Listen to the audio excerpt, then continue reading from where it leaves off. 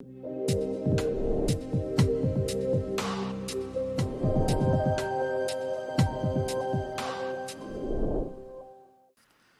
we're actually going to be in Ephesians 1, specifically looking at verses 7 through 10.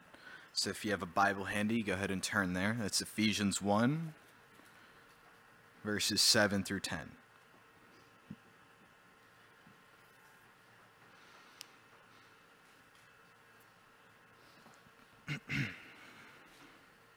All right, and in case you don't know me, I am Martin. I just volunteer at the youth ministry in the other building over there.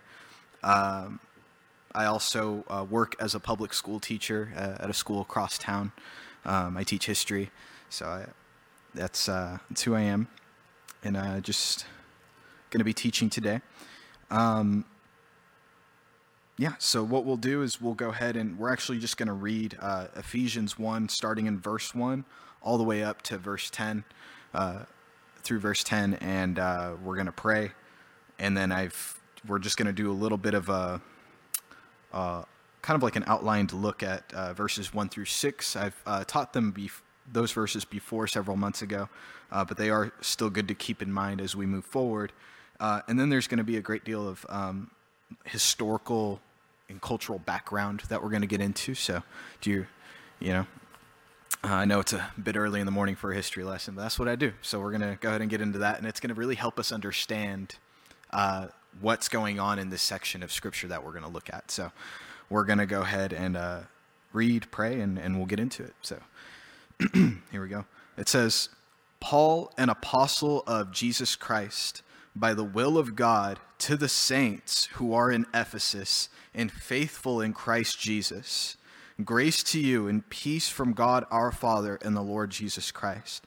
Blessed be the God and Father of our Lord Jesus Christ, who has blessed us with every spiritual blessing in the heavenly places in Christ, just as he chose us in him before the foundation of the world, that we should be holy and without blame before him in love, having predestined us to adoption as sons by Jesus Christ to himself, according to the good pleasure of his will, to the praise of the glory of his grace, by which he made us accepted in the beloved. In him we have redemption, through his blood, the forgiveness of sins, according to the riches of his grace, which he made to abound toward us in all wisdom and prudence, having made known to us the mystery of his will, according to his good pleasure, which he purposed in himself, that in the dispensation of the fullness of the times he might gather together in one all things in Christ, both which are in heaven and which are on earth in him. So let's go ahead and pray, and we'll get started. Lord Jesus, we thank you for this day. Holy Spirit, please teach us your word. Teach me your word, Lord. And I pray that your words would go forth and not mine, Father. I pray that you would help us to focus on you, to set everything aside and to learn from your word. Help us to apply these things to our lives when we leave this place, Lord. Holy Spirit, we need you, and we look to you, God. And we thank you. We pray these things in your name, Jesus. Amen. Okay, so let's go ahead and take a look. So verses 1 through 6, there's a lot in them. So we'll start with the first thing. So the book of Ephesians, it was actually in a letter written by this person, Paul. Paul was one of the apostles or the leaders of the early church. He was a missionary, an evangelist, and a church leader. He has a tremendous backstory that we can really read through in Acts 26, Acts chapter 7, and Acts chapter 9, if you're interested in his life. But he was actually a Jewish Pharisee, a Jewish religious leader. If you know anything about the Jewish Pharisees from that time period, when Jesus was alive and doing his ministry, they hated him. They did not like him whatsoever. And it had a lot to do with the fact that he would call them out frequently. He would point them out as hypocrites. He would basically kind of point out that they were using the temple and the sacrificial system to make money off of the people of Israel. and he would call them out on it. There's accounts of Jesus going into these places and where they're selling these sacrifices and things like that, and flipping over tables and really just calling out these religious leaders who were supposed to be God's representatives to the people, to the world, and how they took the house of God and turned it into a place of business, a place of merchandise, or a den of thieves. And so these people did not like Jesus. And Paul, the guy who wrote the book of Ephesians, he was one of these people. He was one of the most prominent Pharisees, religious leaders of his time. He studied under a prominent or renowned rabbi named Gamaliel, and he was a pretty big deal. After Jesus died, he actually was responsible, this Paul who wrote this book of Ephesians, he was responsible for the arrest and sometimes even the killing of Christians during the first century. He was actually on his way to a place called Damascus to arrest more Christians. And it was at this point that he actually had an experience where he was struck with blindness.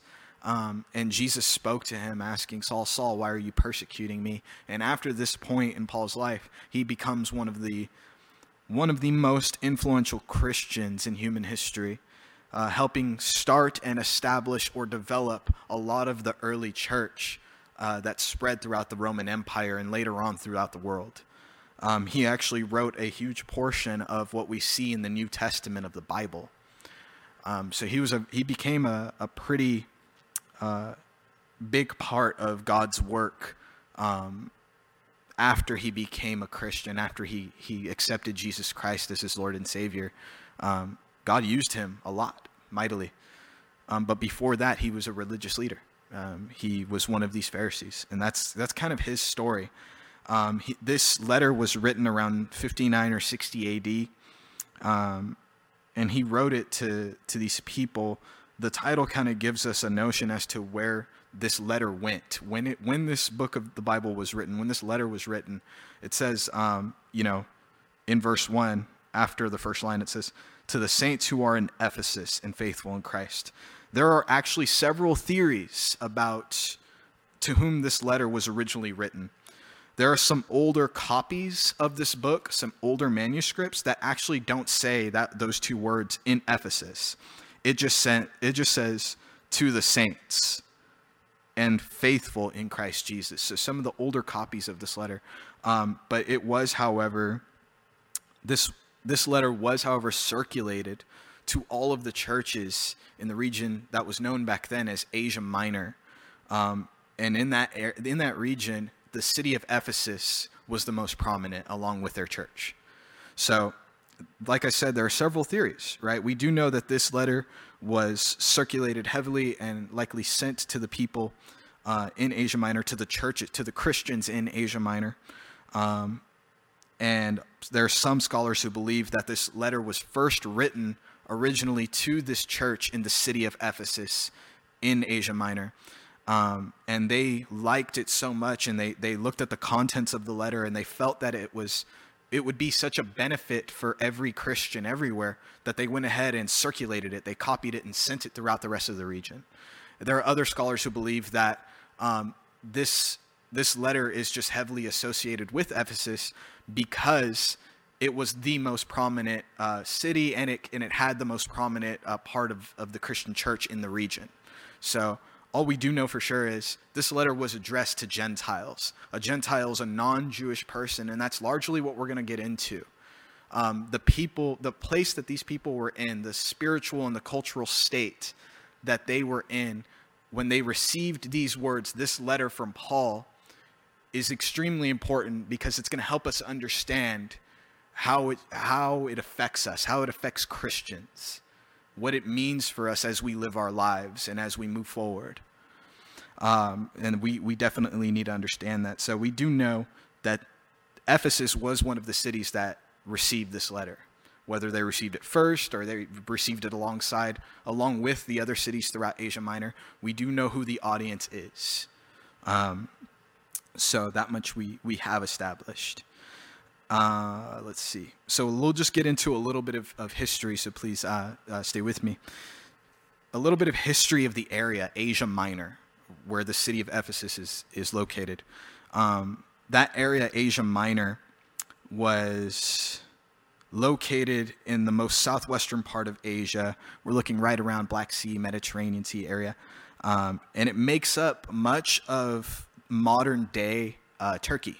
So it makes up a huge portion of modern day Turkey. So in the 2000s BC, right around there, it was known as the land of the Hittites. When the Greeks came in the time after that, it became known as Anatolia. And it was actually under Roman control that this area became known as a part of Asia, or Asia Minor. So right around 1250 to 1200 BC, Asia Minor was actually conquered by a group of people called the Sea People. And shortly after that, Greeks from Athens settled along the coastline of this area. The area came under Persian control under Darius I in the 490s BC. And in the 330s, Alexander the Great famously conquered Asia Minor. The area was unstable under the control of these Hellenists after Alexander the Great died. It was under kind of the Hellenist control, and it was very unstable, a lot of war, a lot of infighting. And it was like that until Rome took over right around 133 BC. While it was under Roman rule, which is the time that, right around the time that this letter was written, so 1st century AD, this area, Asia Minor, and the city of Ephesus included, was under Roman rule. Asia Minor was an established and now stable Roman province where they had systems of governors stationed over them. They had a road system established and all of these things. So they established some stability there. So under Roman rule, they were stabilized, and many of the cities were renovated and improved. These coastal communities, they flourished, and Ephesus especially enjoyed great prosperity until the rise of Christianity, when earthly advances in the region were neglected in anticipation of the second coming of Christ. So it's really interesting. Under Roman rule, this area experienced a lot of economic growth, a lot of economic flourish, right? Because there's stability. When you have stability, you have good opportunity for your cities and your businesses to make a lot of money. Okay? When stability ends, business tends to suffer. So when the Christians came along, this was disrupted. And there's a lesson even in this. It's just a historical look at Christianity. The Christians came in and they disrupted everything. And that's typically what Christianity is like. When it comes in, it disrupts things.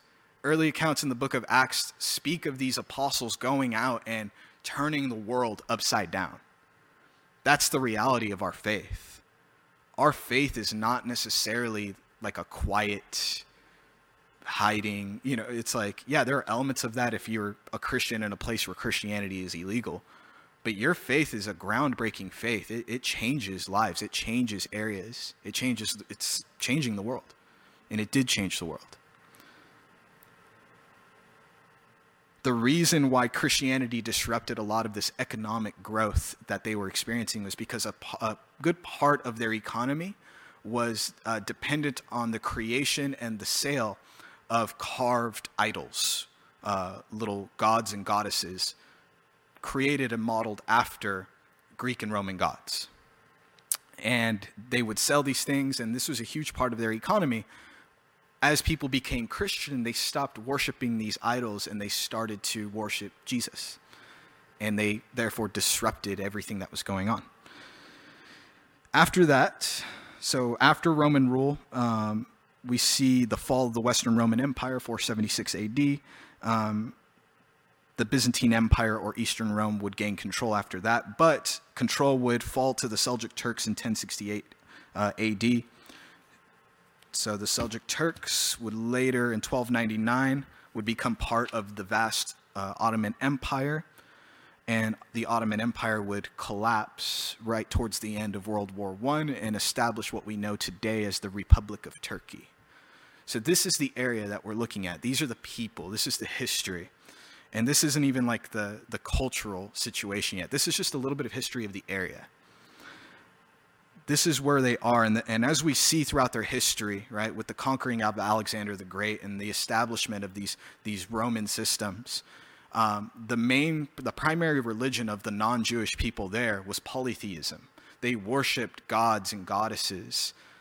In the city of Ephesus itself, they had the famed Temple of Artemis. It was one of the 7 wonders of the ancient world because of its architectural genius, right?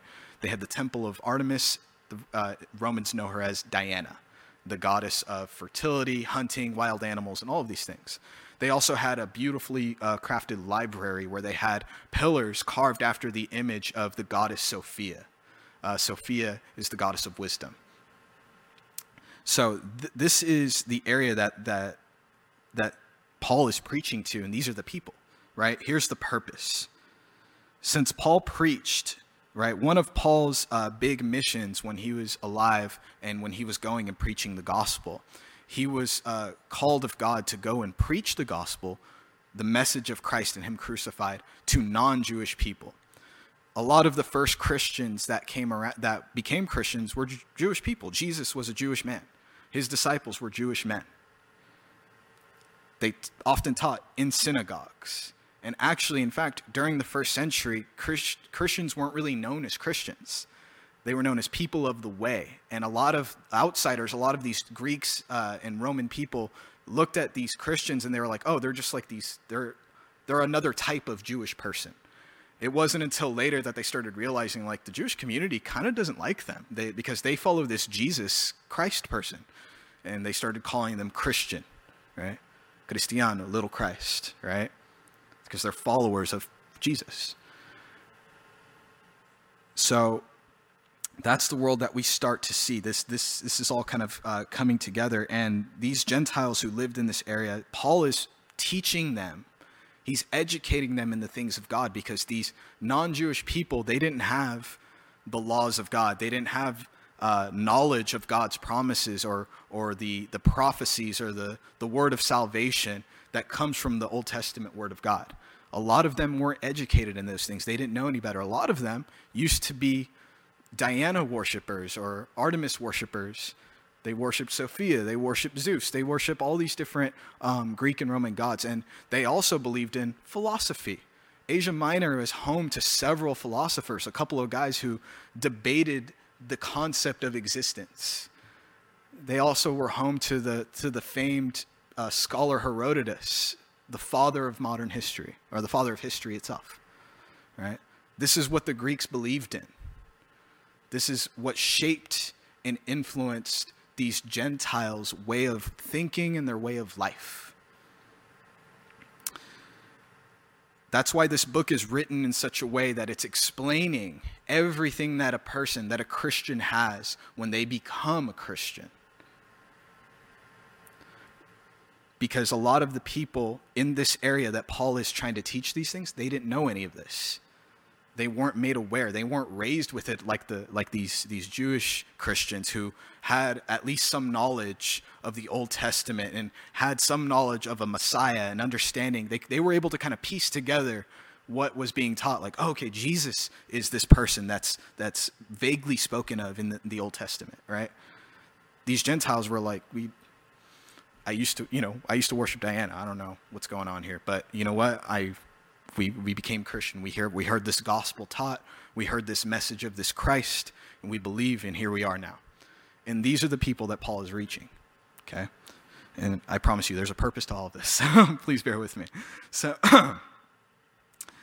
since Paul preached to those Gentiles, right, he addresses them as such. He seems to be explaining the gospel and the blessings and everything we gain in Christ in order to educate them. After this, he explains how we should live in light of all we have in Christ. Gentiles were seen as morally and ceremonially unclean people. If you know anything about the Old Testament and the Jewish people in ancient times, they had a lot of laws. They had laws of cleanliness, so things that occurred naturally if a Like an example, if a woman gave birth, she was considered ceremonially unclean for a period of time before she was allowed to exercise religious ceremonies. Same thing with the Levites. If they came into contact with somebody who suffered from the disease leprosy, they would be considered unclean for X amount of days before they were allowed to resume their religious work. So they also had dietary laws. They couldn't eat certain things. The Greeks, these Gentiles, they didn't have those laws. They ate impure things in the eyes of the Jews. They practiced sexual immorality. They worshiped these false idols, these false gods, right? They weren't worshiping the one true God. And they believed in philosophy. That was their way of thinking. So to the Jew who God used, who God gave the promises of his word and the laws and everything, they viewed these Gentiles as outsiders. We can gather a lot from chapter 2 and 3 in Ephesians, and we actually won't read through it. I just went ahead and looked at some of the verses, and I have just short summaries. We see the status of these Gentiles in the light of the Word of God and how they may have been viewed by Jewish society. Chapter 2 in Ephesians, verses 1 through 3, it speaks to the state of the spiritual death that these Gentiles, and all sinners for that matter, were living in prior to our being saved by God. Verses 4 to 10 explain how God, rich in mercy because of his love toward us, made us alive with Christ. It was all because of him. Verses 8 through 10 explain that we did not earn the grace and love that he gave us. We're saved by his grace, right? In verses 11 to 12, it speaks of, in chapter 2, it speaks of this circumcision, the physical sign of Jewish people that they had in ancient times, established by Moses, well, by God through Moses in the Old Testament, was all the male Jewish people, all the male Israelites, had to be circumcised 8 days after they were born. And this was a physical sign that separated the Jewish people from the rest of the world. These Jewish people would call all other nationalities, specifically the Greeks in this area, they would call them the uncircumcised, right? The unset apart, the outsider to God's promises. In short, the Gentiles were spiritual and cultural outsiders to the things of God. There was a system in place where an outsider could become a Jewish person. They call it the proselyte system. But the laws and revelations of God showed us that there were a lot of things standing in the way of a lot of these Gentiles coming to the knowledge of the truth of Jesus Christ, to the knowledge of the truth of God and his promises, their own nature, our own nature. We're all sinners, right? We needed a Savior. They needed a Savior.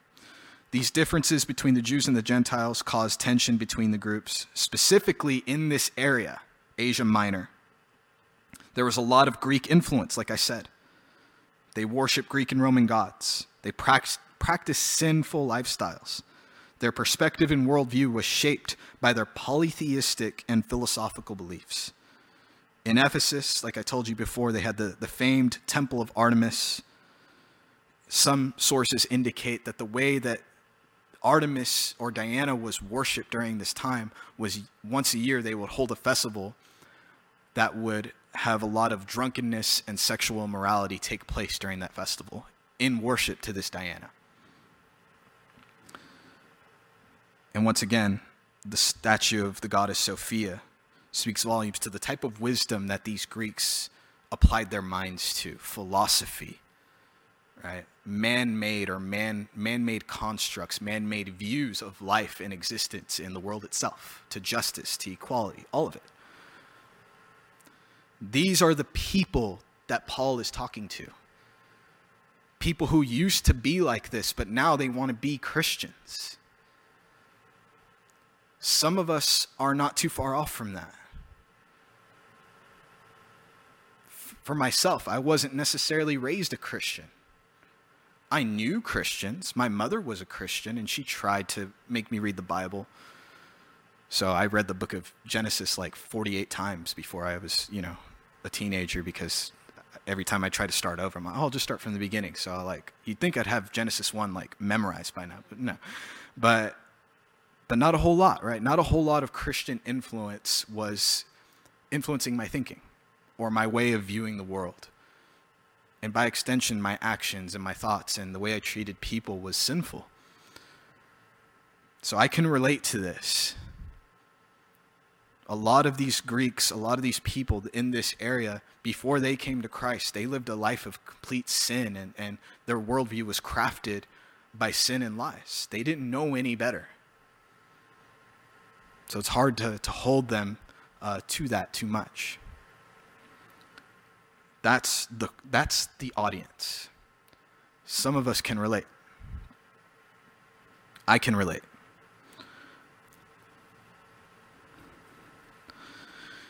So now that we have an idea of who Paul is talking to,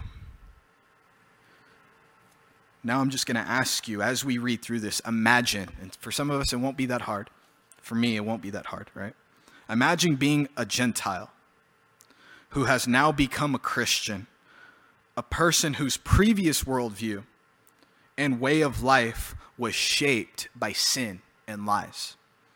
And now this Jewish man is writing a letter to your church, and he is telling you that even though you were once an outsider, a spiritually dead and sinful person, you are now redeemed, as we look in verse 7. So let's go ahead and look at this a little bit. Starting in verse 1 through 6, like I told you before, we'll just go over it a little bit because we do need to know what that's communicating. When you look at verse 6, it speaks to the blessings that we have been given from God our Father through, of our Lord Jesus Christ. We've been blessed immensely because he loved us. He chose us in him. God had a plan the entire time. He chose us. He had a plan for us. He wanted to save us. And the reason is love. It's not going to make a whole lot of sense because and I'll explain further as we get into it. But the reason Jesus chose us, the reason he did everything he did for us, dying on the cross for our sins, the reason he did that was because he loved us. And he doesn't love us the way that we consider love or the way that we as humans understand love. He loved us not because we are good to him or because we're good and faithful followers, not because we're worthy of his love. He loves us because that's just who he is. He is love. Therefore, he loves. You didn't earn it, and there's nothing you can do to earn it. He just loves you. That's it. He loves you.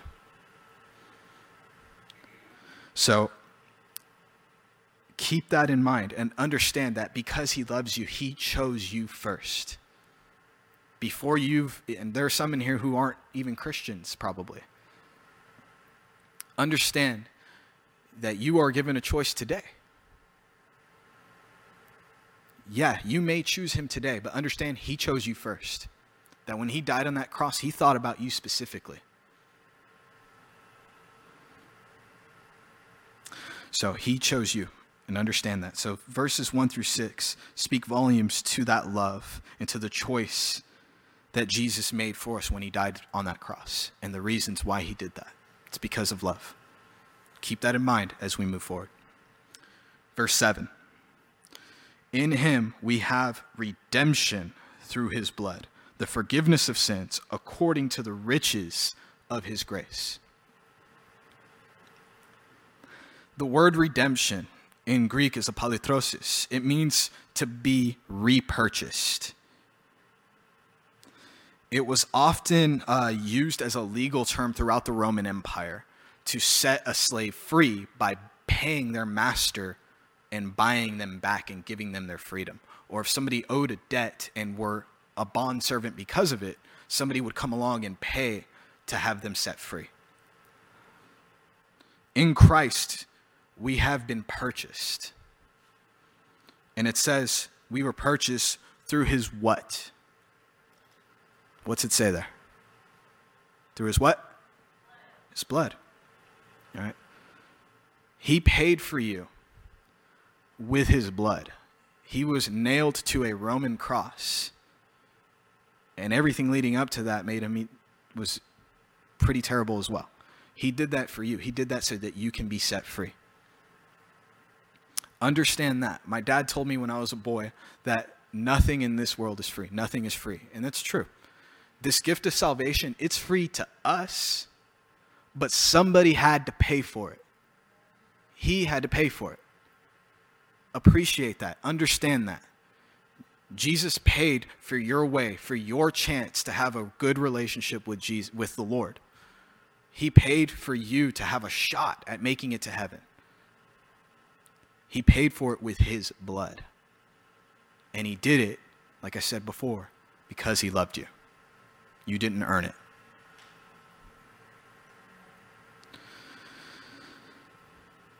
So we have this payment, this being bought through his blood, which means the forgiveness of sins. The word forgiveness in Greek is aphesis. It means a release from bondage. It means being released from jail, letting go of something. It means having a remission of penalty. So if you're found guilty, you're convicted, that's it, right? Somebody came along and they erased all of that. You've been pardoned. You've been set free. Your crime has been erased. That's what that means. You've gotten this forgiveness of your sin. Sin means evil deed, bad behavior, mistakes, falling short of perfection. That's what sin is. And we all have it. Every person.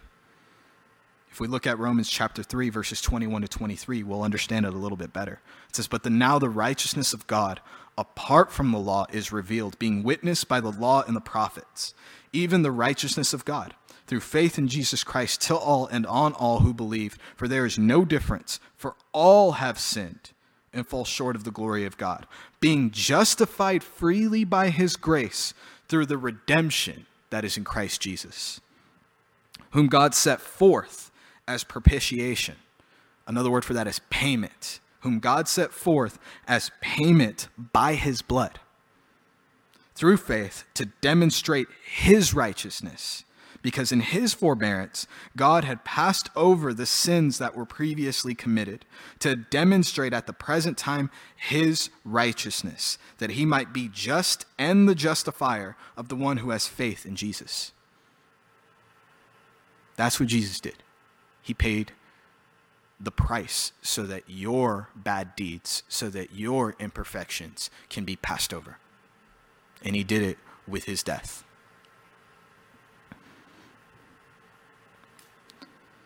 Jesus did that for you because he loves you. And as we go on, it says, through his blood, the forgiveness of sins in verse 7, right? So back in Ephesians 1, verse 7. It says, he did it, and it was done according to the riches of his grace. It was based on the riches of his grace. The word riches, it means wealth, abundance, having a lot of something, more than you really need. Having a plenitude. And the word grace in Greek is charis, and it means goodwill, favor, loving kindness that is not deserved. A favor that is not deserved. It says he did those things. He bought you with his blood. He earned your forgiveness, or paid for your forgiveness. And he did it based on the abundance of this undeserved favor that he has for you.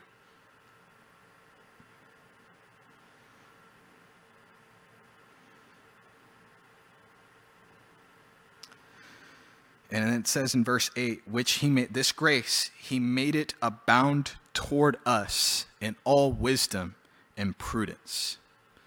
I love that word abound. It's like so good, and it's going to help us, I think.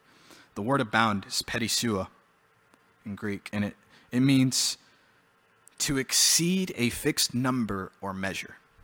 I want you to just picture like a cup or something, right? A cup that you're just pouring water into.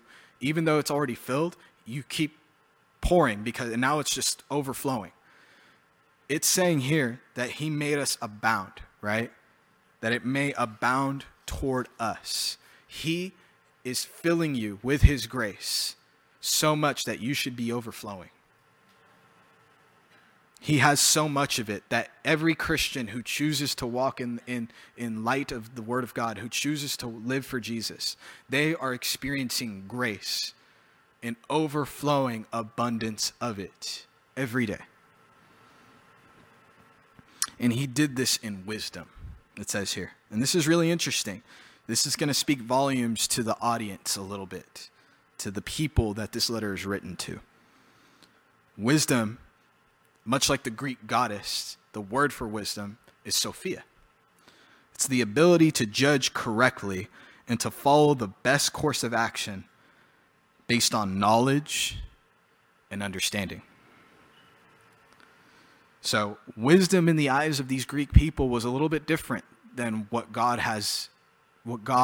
deems as wisdom. Let's go ahead and look at 1 Corinthians chapter 1, verses 18 to 25, and we'll get a better view of this. Okay. Speaking of the message of Christ and him crucified, the message of the gospel, right? The idea that we're all sinners, right? We're all terrible people, right? We deserve to go to hell. Jesus came and died, and he set us free, right? All we have to do is accept that gift he gave us. That's the gospel. And now we live for him. So that's what this is speaking in regards to in 1 Corinthians chapter 1, verse 18. When you got it, say got it. All right, good. It says here, for the message of the cross is foolishness to those who are perishing, but to us who are being saved, it is the power of God. For it is written, I will destroy the wisdom of the wise and bring to nothing the understanding of the prudent. Where is the wise? Where is the scribe? Where is the disputer of this age? Has not God made foolish the wisdom of this world? For since in the wisdom of God, the world through wisdom did not know God, it pleased God through the foolishness of the message preached to save those who believe. For Jews request a sign, and Greeks, Gentiles, non-Jewish people, right? They seek after wisdom. But we preach Christ crucified. To the Jews, a stumbling block, and to the Greeks, foolishness. But to those who are called, both Jews and Greeks, Christ the power of God and the wisdom of God, because the foolishness of God is wiser than men, and the weakness of God is stronger than men. So this speaks volumes to the spiritual state that this audience was in. To them, the gospel, it made no sense. To the Jew, which is a whole separate, people, and they had their own set of problems, right? But to the Greek, think about where their mindset was. They believed in philosophy, logical reasoning, which is, I'm not bashing any of those things. Like I said, I'm a public school teacher. I teach ancient philosophies. I teach ancient ways of life. To that way of thinking, though, the gospel is foolishness because it makes no sense. But recognize that God is not like us. He's above us. His ways are higher than ours. He's more pure than we are. He's more pure in his intent and more pure in his actions than we could ever understand. We're human beings.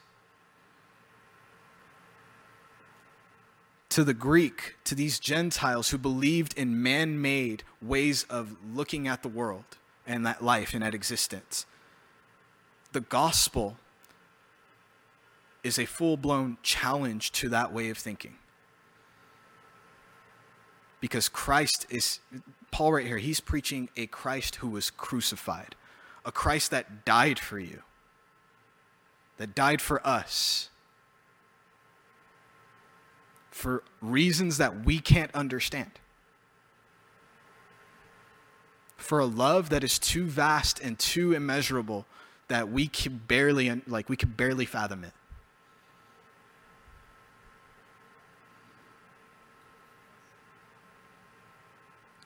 That's the state of the people that they're in. They're trying to figure this out, and Paul is trying to educate them.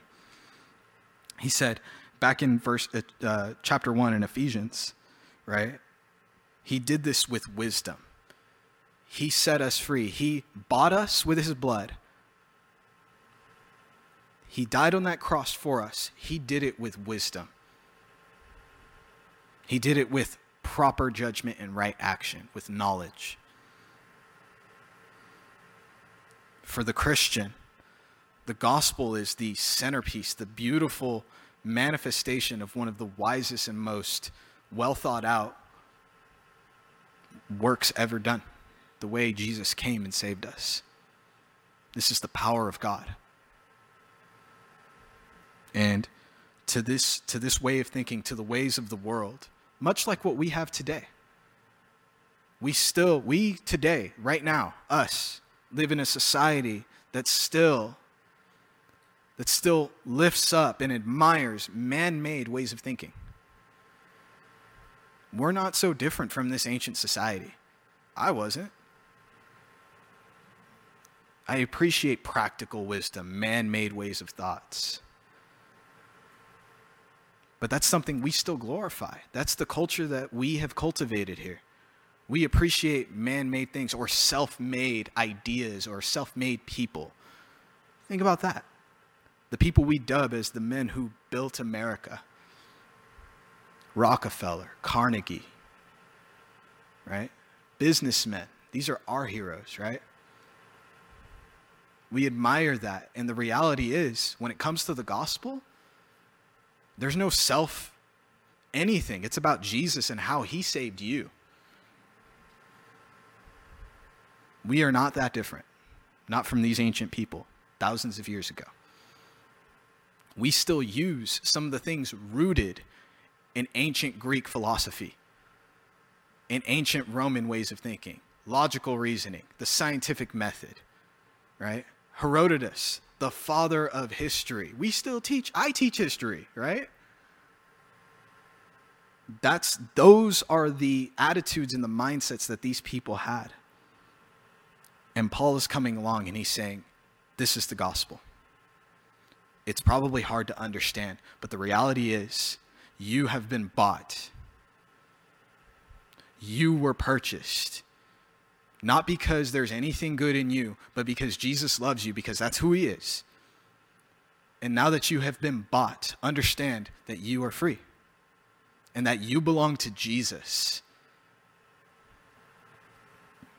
This is a section from a sermon done by Charles Spurgeon that I felt was very interesting, a very interesting take on this Greek person. And if you're starting to understand, it's really interesting because the state of the Jewish person at this time receiving the gospel and the state of this Greek or Gentile person, they're kind of like spiritual states of being. And I relate heavily with this Greek or Gentile person, this person who didn't know the things of God before they became a Christian. I didn't really know. I knew that Christians go to church, they read that book that I don't understand, and that was pretty much it. I knew the cross meant that Jesus died, but I didn't really understand what a lot of it meant. These Gentile people who had a heavy Greek influence in their society, they understood even less than that. A lot of them were like, before this, we worshiped Diana. We worshiped Sophia. We believed in philosophy. We didn't know the things of God. And some of us can relate to that. Their whole mind view, their worldview, everything about them was shaped by lies and sin. And I'm here to tell you today, and Paul is writing to these people stating that doesn't matter anymore. It doesn't matter where you came from. It doesn't even matter what country you're from. That Jesus didn't really care where somebody was from, even when he was doing his ministry. The Jews hated certain people groups like the Samaritans and people of other ethnicities. They hated the Romans.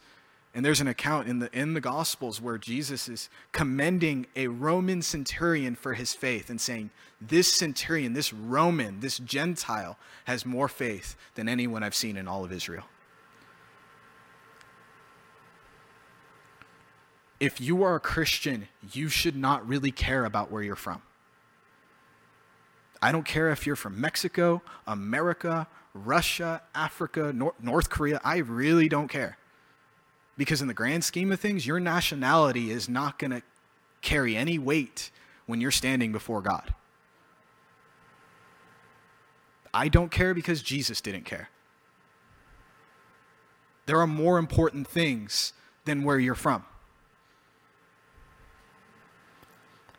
If you're tracking with me, you're starting to understand that this section of Scripture has many implications and applications for how we are living today. I am perfectly aware of the political and social climate that we are in right now. I'm very well aware. We need to look to the Word of God and to Christ himself for how to navigate this situation. And don't be afraid of what he says. Don't make excuses for yourself. Before you look anywhere else, look to the Word of God. A lot of us are concerned about what side we should choose. Make sure you're on Jesus' side. That's the most important thing. And let him direct you. And don't be afraid if where he's directing you, if it doesn't really make sense to you. Just do what he says. Because this gospel, this message of Christ and him crucified, it didn't make sense to these Greeks. It was foolishness to them. They're like, this doesn't make sense to us. And Paul's like, it's true. In Christ, you are redeemed, you are bought, and your primary identity is that you belong to him.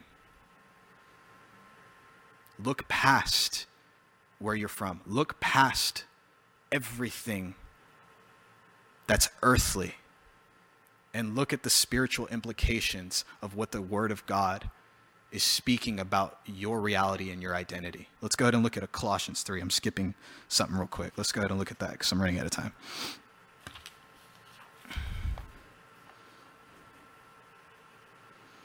Yeah, let's go ahead and look at Colossians chapter 3. Let's go ahead and start in verse 1. So sorry, guys in the back, I'm calling in audible a little bit. Skipping some stuff. But yeah, let's go ahead and look at Colossians chapter 3. It should be just a few pages over. Starting in verse 1. I love this. This is good stuff right here. Okay, when you got it, say got it.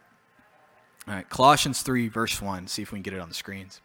Perfect. So yeah, we're going to go ahead and look at this. It says, if then you were raised with Christ, seek those things which are above, where Christ is sitting at the right hand of God. Set your mind on the things above, not on things on the earth. For you died, and your life is hidden with Christ in God. When Christ, who is our life, appears, then you also will appear with him in glory. Therefore, put to death your members which are on the earth: fornication, uncleanness, passion, evil desire, covetousness, which is idolatry. Because of these things, the wrath of God is coming upon the sons of disobedience, in which you yourselves once walked when you lived in them.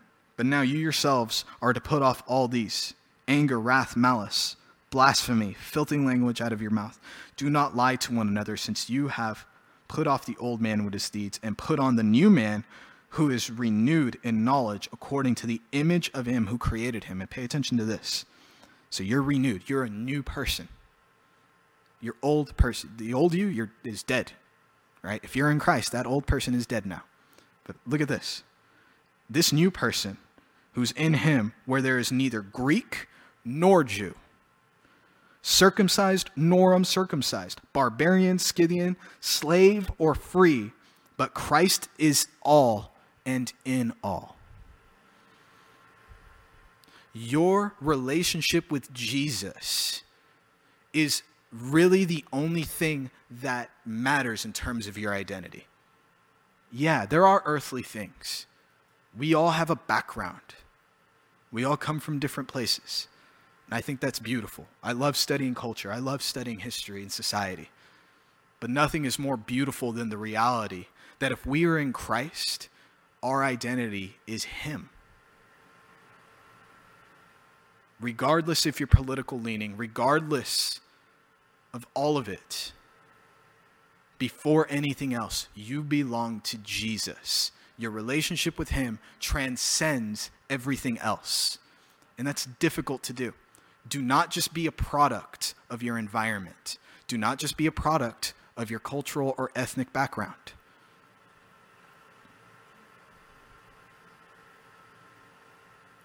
You are more than that. We are more than that. In Christ, you're redeemed. In Christ, you've been set free. And that's just like one verse that we're kind of cutting open and enjoying, the richness of, right? We're also his children. We're also inheritors. We get to inherit things from, there's all kinds of stuff in Ephesus. You get to read it, right? We get so much. But I think one of the base and most important things that we get from our relationship with Jesus is this beautiful and wonderful identity that despite where you came from, if you're like me, you came from sin. You came from worldly, man-made ideas and ways of life. And he's saying, that's not you anymore. Now you're with me. Everything about you needs to be about me. I know that's hard to do. Doesn't matter if you're Republican or Democrat or whatever, because in the grand scheme of things, when you're standing before God, he's not going to use your ideas to judge you. He's going to use the Word of God. You should really consider that. The most important things are the things that last forever, and the Bible tells us that the things that last forever are the souls of men and the Word of God.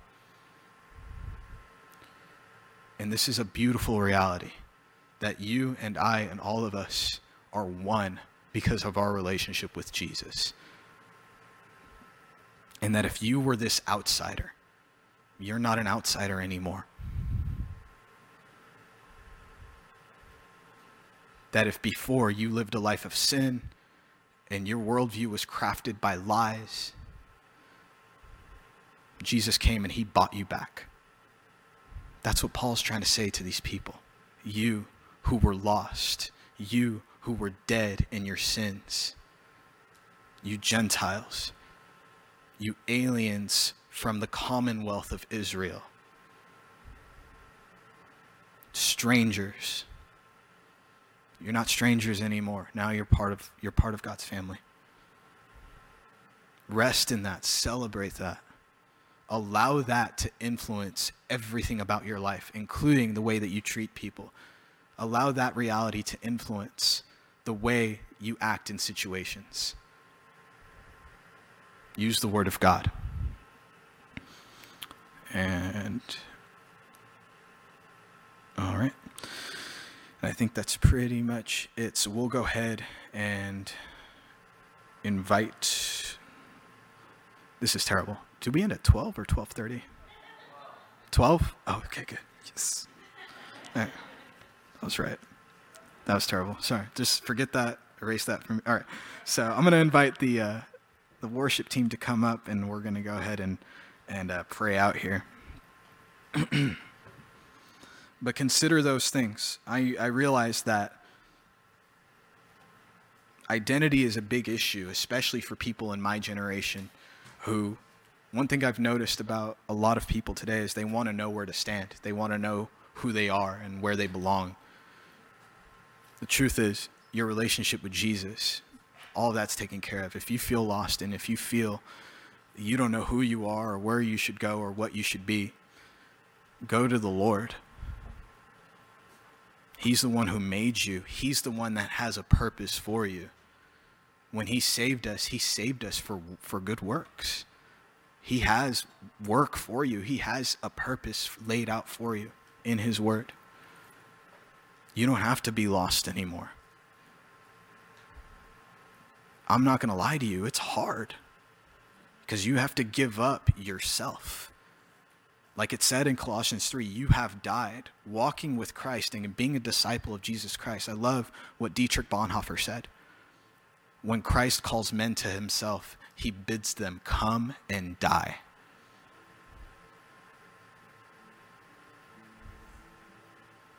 This is the reality. If you want to be alive in Christ, you got to die. Die to your old life. Die to your old identity. and find your new one in him. Let's go ahead and pray. Lord, we thank you for this time. We thank you for your word. If there was anything that was not of you that left my lips, Lord, I pray that you would not even let it leave this room, but your words, the things that you want us to take and live, I pray that we would write them on the tablet of our hearts. Thank you for saving me, Jesus. Things are crazy out there and we don't really understand what to do. I often feel overwhelmed, like many people. Help us to turn to you. Give us wisdom, Jesus. You're all we need.